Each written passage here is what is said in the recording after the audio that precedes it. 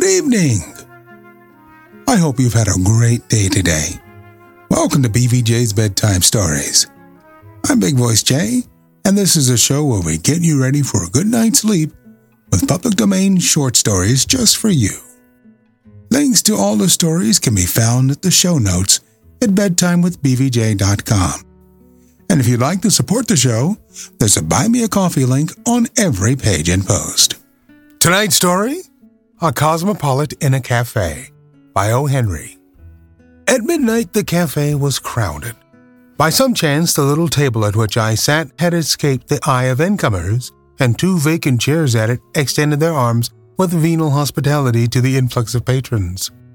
And then a cosmopolite sat in one of them, and I was glad. I held a theory that since Adam, no true citizen of the world has existed. We hear of them and we see foreign labels on such luggage, but we find travelers instead of cosmopolites. I invoke your consideration of the scene.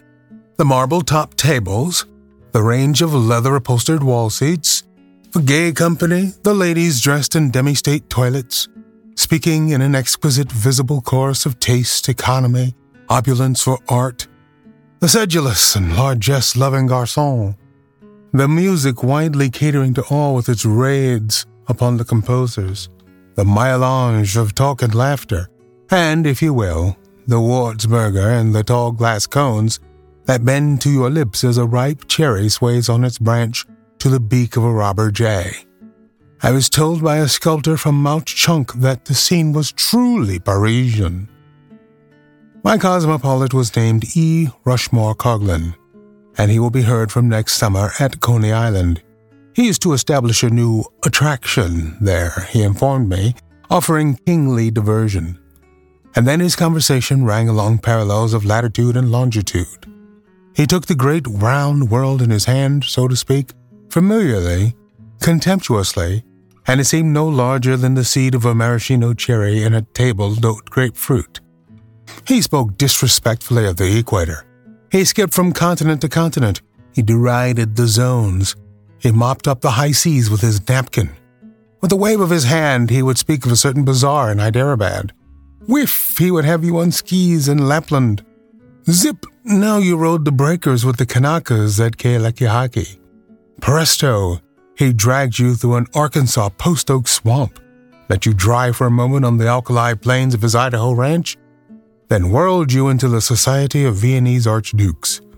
Anon, he would be telling you of a cold he acquired in a Chicago lake breeze and how old Escamilla cured it in Buenos Aires with a hot infusion of the chuchula weed. You would have addressed a letter to E. Rushmore Coghlan, Esquire, the Earth, Solar System, and the Universe, and have mailed it, feeling confident that it would be delivered to him. I was sure that I had found at last the one true cosmopolite since Adam, and I listened to his worldwide discourse, fearful lest I should discover in it the local note of the mere globe-trotter. But his opinions never fluttered or dropped. He was as impartial to cities, countries, and continents as the winds or gravitation. And as E. Rushmore Coghlan prattled of this little planet, I thought with glee of a great almost cosmopolite who wrote for the whole world and dedicated himself to Bombay. In a poem he has to say that there is pride and rivalry between the cities of the earth, and that the men that breed from them, they traffic up and down, but cling to their city's hem as a child to the mother's gown. And whenever they walk by roaring streets unknown, they remember their native city, most faithful, foolish, fond, making her mere breathed name their bond upon their bond. And my glee was roused because I had caught Mr. Kipling napping. Here I had found a man not made from dust, one who had no narrowboats of birthplace or country, one who, if he bragged at all, would brag of his whole round globe against the Martians and the inhabitants of the moon. Expression on these subjects was precipitated from E. Rushmore Coghlan by the third corner to our table. While Coghlan was describing to me the topography along the Siberian Railway, the orchestra glided into a medley. The concluding air was Dixie, and as the exhilarating notes tumbled forth, they were almost overpowered by a great clapping of hands from almost every table. It is worth a paragraph to say that this remarkable scene can be witnessed every evening in numerous cafes in the city of New York. Tons of brew have been consumed over theories to account for it. Some have conjectured hastily that all Southerners in town hie themselves to cafes at nightfall. The applause of the rebel air in a northern city does puzzle a little, but it is not insolvable. The war with Spain, many years' generous mint and watermelon crops, a few long-shot winners at the New Orleans racetrack, and the brilliant banquets given by the Indiana and Kansas citizens who compose the North Carolina Society have made the South rather a fad in Manhattan. Your manicure will lisp softly that your left forefinger reminds her so much of gentlemen's in Richmond, Virginia. Oh, certainly, but many a lady has to work now. The war, you know. When Dixie was being played, a dark-haired young man sprang up from somewhere with a Mosby yell and waved frantically his soft-brimmed hat. Then he strayed through the smoke, dropped into the vacant chair at our table, and pulled out cigarettes. The evening was at the period when reservists thawed.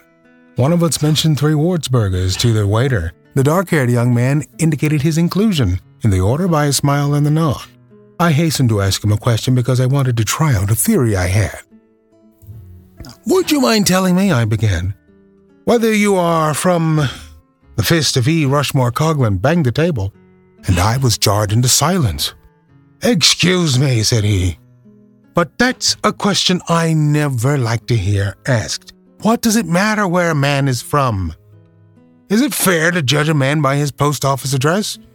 Why, I've seen Kentuckians who hated whiskey, Virginians who weren't descended from Pocahontas, Indianians who hadn't written a novel, funny Englishmen, spendthrift Yankees, cold-blooded Southerners, narrow-minded Westerners, and New Yorkers who were too busy to stop for an hour on the street to watch a one-armed grocer's clerk do up cranberries in paper bags. Let a man be a man, and don't handicap him with the label of any section." "Pardon me," I said, "but my curiosity was not together an idle one. I know the South, and when the band plays Dixie, I like to observe. I have formed the belief that the man who applauds that air with special violence and ostensible sectional loyalty is invariably a native of either Secaucus, New Jersey, or the district between Murray Hill Lyceum and the Harlem River, Lis City. I was about to put my opinion to the test by inquiring of this gentleman when you interrupted with your own larger theory, I must confess." And now the dark-haired young man spoke to me, and it became evident that his mind also moved along its own set of grooves. "I should like to be a periwinkle," said he mysteriously, "on the top of a valley and sing too-ra-loo, ra-loo."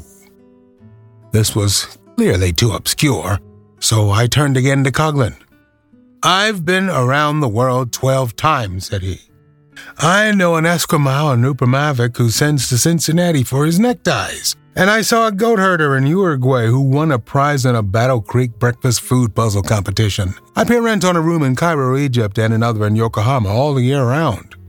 I've got slippers waiting for me in a tea house in Shanghai, and I don't have to tell him how to cook my eggs in Rio de Janeiro or Seattle. It's a mighty little old world. What's the use of bragging about being from the North or the South or the old manor house in the Dale or Euclid Avenue, Cleveland, or Pikes Peak or Fairfax County, Virginia, or Hooligan's Flats, or any place? It'll be a better world when we quit being fools about some mildewed town or 10 acres of swampland just because we happen to be from there." "You seem to be a genuine cosmopolite," I said admiringly, "but it would also seem that you decry patriotism." "A relic of the Stone Age," declared Coghlan warmly. "We are all brothers. Someday all this petty pride in one city or state or section or country will be wiped out, and we'll all be citizens of the world as we ought to be." "But while you are wandering in foreign lands," I persisted, "do not your thoughts revert to some spot, some dear and nary a spot," interrupted E.R. Coghlan flippantly. "The terrestrial, globular, planetary hunk of matter, slightly flattened at the poles and known as the Earth, is my abode. I've met a good many object-bound citizens of this country abroad. I've seen men from Chicago sit in a gondola in Venice, on a moonlit night and brag about their drainage canal. I've seen a Southerner on being introduced to the King of England hand that monarch, without batting his eyes, the information that his grand-aunt on his mother's side was related by marriage to the Perkinses of Charleston. I knew a New Yorker who was kidnapped from ransom by some Afghanistan bandits. His people sent over the money and he came back to Kabul with the agent. Afghanistan, they said to him through an interpreter. Well, not so slow, do you think? Oh, I don't know, says he, and he begins to tell him about a cab driver at 6th Avenue and Broadway. Those ideas don't suit me. I'm not tied down to anything that isn't 8,000 miles in diameter. Just put me down as E. Rushmore Coghlan, citizen of the terrestrial sphere. My cosmopolitan made a large adieu and left me, for he thought he saw someone through the chatter and smoke whom he knew. So I was left with the would-be periwinkle, who is reduced to Wartsburger without further ability to voice his aspirations to perch, melodious upon the summit of a valley. I sat reflecting upon my evident cosmopolitan, wondering how the poet had managed to miss him. He was my discovery, and I believed in him. How was it? The men that breed, from them they traffic up and down, but cling to their city's hem as a child to the mother's gown. Not so E. Rushmore Coghlan. With the whole world for my meditations were interrupted by a tremendous noise and conflict in another part of the cafe. I saw above the heads of the seated patrons E. Rushmore Coghlan and a stranger to me engaged in terrific battle. They fought between the tables like titans, and glasses crashed, and men caught their hats up and were knocked down, and a brunette screamed and a blonde began to sing teasing. My cosmopolitan was sustaining the pride and reputation of the earth when the waiters closed in on both combatants with their famous flying wedge formation and bore them outside, still resisting. I called McCarthy, one of the French garçons, and asked him the cause of the conflict. The man with the red tie, that was my cosmopolitan, said he, got hot on account of things about the bum sidewalks and water supply of the place he come from by the other guy. Why, said I, bewildered, that man is a citizen of the world, a cosmopolitan. Originally from Mattawamkeag, Maine, he said, continued McCarthy, and he wouldn't stand for no knocking the place. So there you have it. Everybody's got a little Homer in him. And that Homer's going to stay there no matter what you do. No matter what you say outside, you still have a little piece of home inside. I want to remind you that we're always looking for great stories like this one to feature on the show. Story suggestions can be emailed to me at bigvoicej@gmail.com. We've got a YouTube channel full of stories from the show. Go to tiny.cc/BVJBedtime. Don't forget to leave us a review on Apple Podcasts. It helps to spread the word that we're putting people to sleep every single night. And if you'd like to support the show, there's a Buy Me a Coffee link on every page and post. Thank you so much for listening. Good night. Diamond Club hopes you have enjoyed this program.